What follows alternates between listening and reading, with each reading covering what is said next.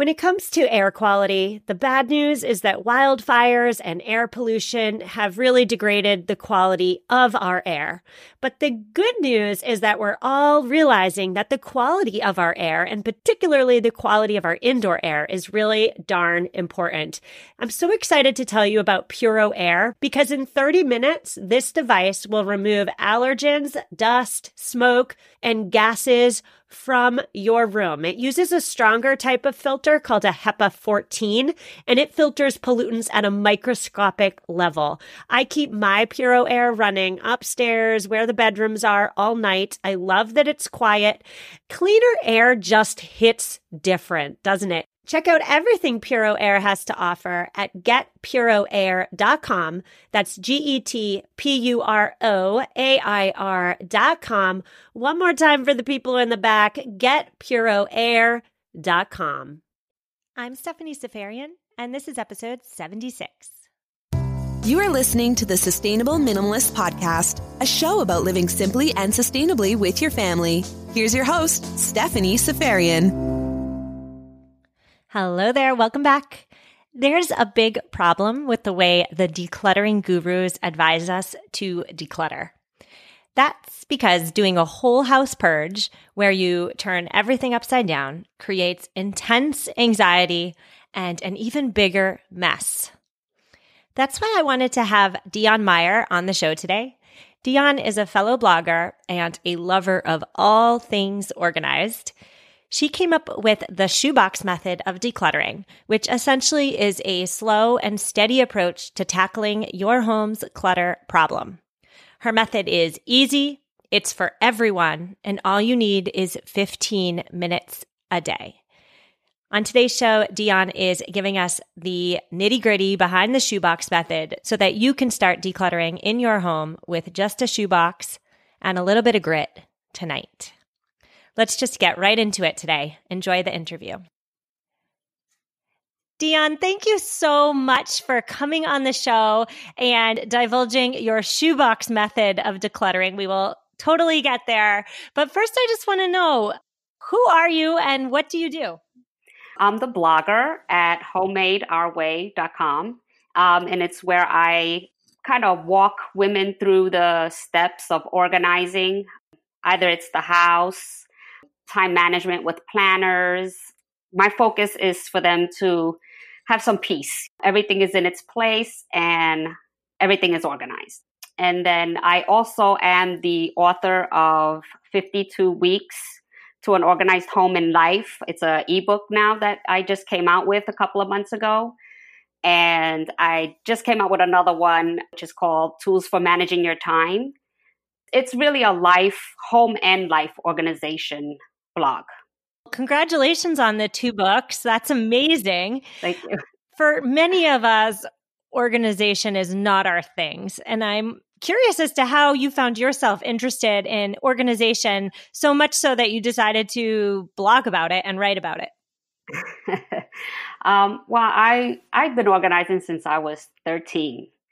I had my own room and I actually treated it like it was a studio. So the only thing that I didn't have was a kitchen and a bathroom. But I was 13 at the time. My father was remarrying. I went to high school for the first time and puberty. There was a lot of things going on at 13. And I think organizing calmed me down, with all the chaos happening around.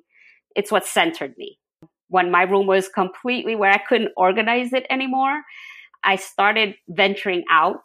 And unfortunately, that would mean that I was organizing other people's rooms or spaces when they didn't even ask me to. So I got into a lot of trouble.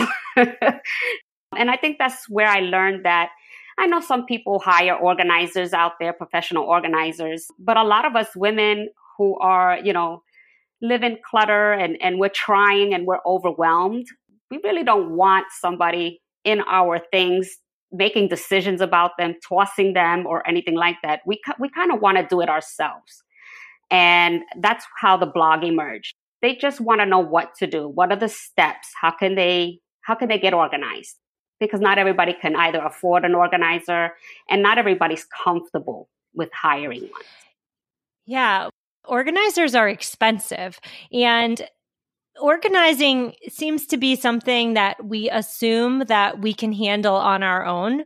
So the financial costs plus the shame of having to hire one can be really daunting to a lot of people. And so what I love about your blog is that you really take the mystery out of organization and you give people so much information that's free. So thank you so much for helping those of us who are organizationally challenged. I found your blog and I found your post on the shoebox method for decluttering. I talk an awful lot about decluttering on this podcast because I'm not a good organizer, but I am a good declutterer. And I find that decluttering naturally creates organized simplicity. So before we even get into like the nuts and bolts of the shoebox method, you have 2 rules that everyone must follow when decluttering. What are they? The first one is that until you are done with the shoebox method, I ask them to refrain from buying any frivolous items. I know from experience that I've helped people declutter, and let's say a kitchen, and I organized the whole entire place. I decluttered it, and the counters are all clear. And the first thing they do is put stuff in it. The space is there. And unfortunately, this was my sister, but she just, saw a space and said, well, is this a space there? I could put something in it. So I do ask that the one rule that they follow is don't feel like you have to fill that space. And that's why I say refrain from buying anything, including organizers. Like, if you're decluttering and you're getting things organized, I would even refrain from them having to buy baskets and jars and anything. Use things around the house. When you're completely done and you feel like your house this is it, it's done, I've decluttered, I've organized what's here, then you can go out and maybe get some organizers, maybe some matchy things. I personally like repurposing things. I don't like to just go out and buy stuff. So again, you don't want to bring in stuff when you're trying to get rid of it. And the other one is to maintain that space that you just decluttered. So for instance, one of the famous little spaces that always gets cluttered is the junk drawer. That could be your first shoebox method place to go. You empty it, you declutter it, you use the method, and then it's nice, it's neat at the end of the day. But now your job is to maintain it. Take a minute before you do your next shoebox the next day, and then make sure that has stayed organized. Make sure it stayed decluttered, because we don't all live alone. Some of us have spouses and kids, and they can get into things, and after you've just cleaned or decluttered something, it could end up decluttered. But if you stay on top of it and just take a minute to see all the places you've decluttered and make sure it's maintained, then it starts to snowball.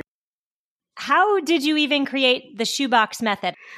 Well, I knew that my boys who are not organized, I knew that they did not like to clean when I asked them to clean or to organize. They're boys, they're young, they didn't want to do it. And then I kind of came up with a compromise, which is fill up this box with all the toys they had around and that were messy and out of place. And then they only had to do what was in the shoebox for the day. And when they were done, I would leave them alone. And then, like children, some of the stuff came out, but at the same time, that box kept getting filled up every day. And then every day they would declutter and put the stuff back where it belonged. And over the next couple of weeks, you could see the difference that was happening. And not only that, but they picked up the habit of organizing their things after they were done playing with it, because they didn't want to keep doing this every day. So it was an incentive, because we don't want to take the whole day to do this. And even I, as an organizer, as a declutterer, I don't want to work on something all day long. And that time is precious to me. I would rather spend it with the family and the boys. So I told them the same thing. Just do a little at a time. Fill up a box, just deal with what's within the box, and then leave it alone till the next day. Yes, that is a big criticism of these decluttering methods, that tell you the only way to declutter is to make a bigger mess. For some people, coming out on the other side of a big mess is really a transformative experience. But for a lot of us, making a bigger mess is just making a bigger mess. And so what really got me excited about the shoebox method is that it's a slow and steady declutter. Like you talked about how your boys got on board with it. I really want to get into the steps. How do you do it exactly? What is the shoebox method? Basically, you take a small box, in this case, a shoebox or anything like that, and you're starting out small.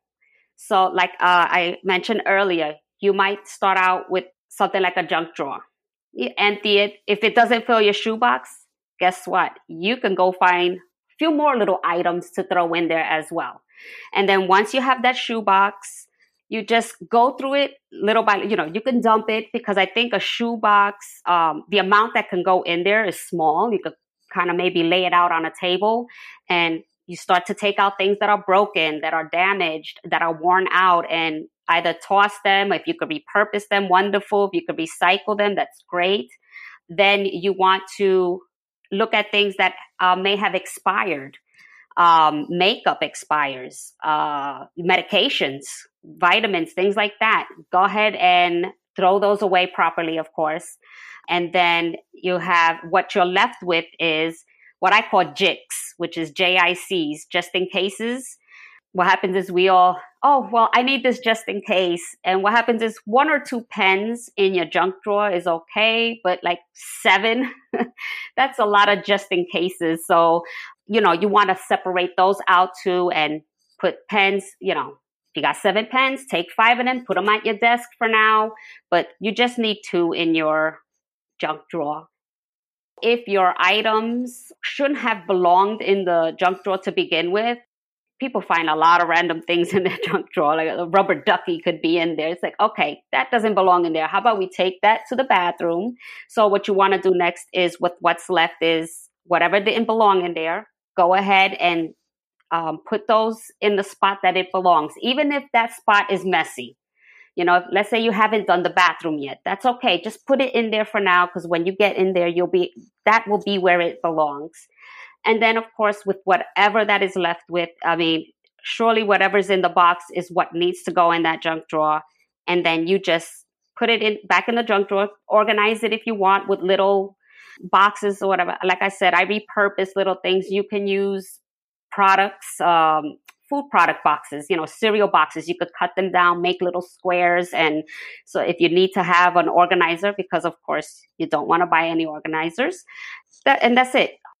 You don't want to stick a sweater in there, because it'll be the only thing that'll fit in there. So that's not what that's for. So you want to start out decluttering and then organizing smaller objects one day at a time.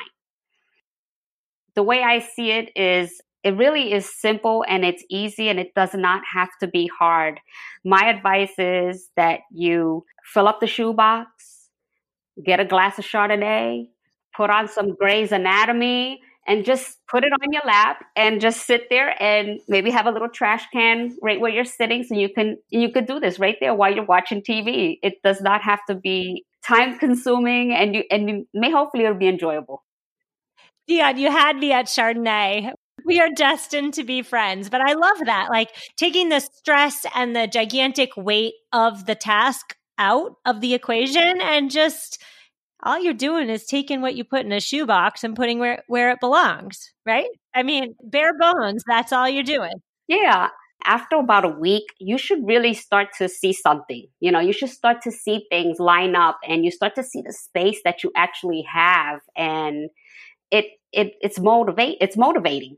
You keep on because you see that it is making a difference. And you know what? It probably takes about 15 to 30 minutes. It's a snap, it's 2% of your day is what I call it. Just 2%. What I hear you saying is that you might not see a great improvement or feel a dramatic decrease in stress levels after 1 or 2 shoebox sessions, but stick with it. After a week, or even better, 2 weeks, if you've been working in the same room or the same area, you will see a difference. It's a slow and steady declutter. Is that right? Oh, yeah. definitely. And again, it does depend on how much clutter one would have. Some people just need a little bit of straightening up. Others need a lot more than that. So if you have a room that really needs a lot of decluttering and you're using the shoebox method, give it a couple of weeks. You will start to see things pick up after that, and you'll start to see your spaces clear out. And hopefully that'll motivate you to what is one of the other steps is graduation.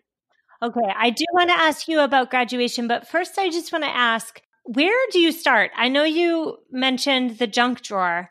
Is that what you suggest gets done first? If you're someone who has a lot of clutter and it's actually affecting your space around you, the space that you actually stay in the most. For instance, like a living room, let's say that that's your hub. That's where you spend the most of your time. And now your clutter is interfering with your enjoyment in that room, with whether it's with your family or whether it's you're watching TV or whatever it is. Go to that first. Hit that room. Start with the small things little by little.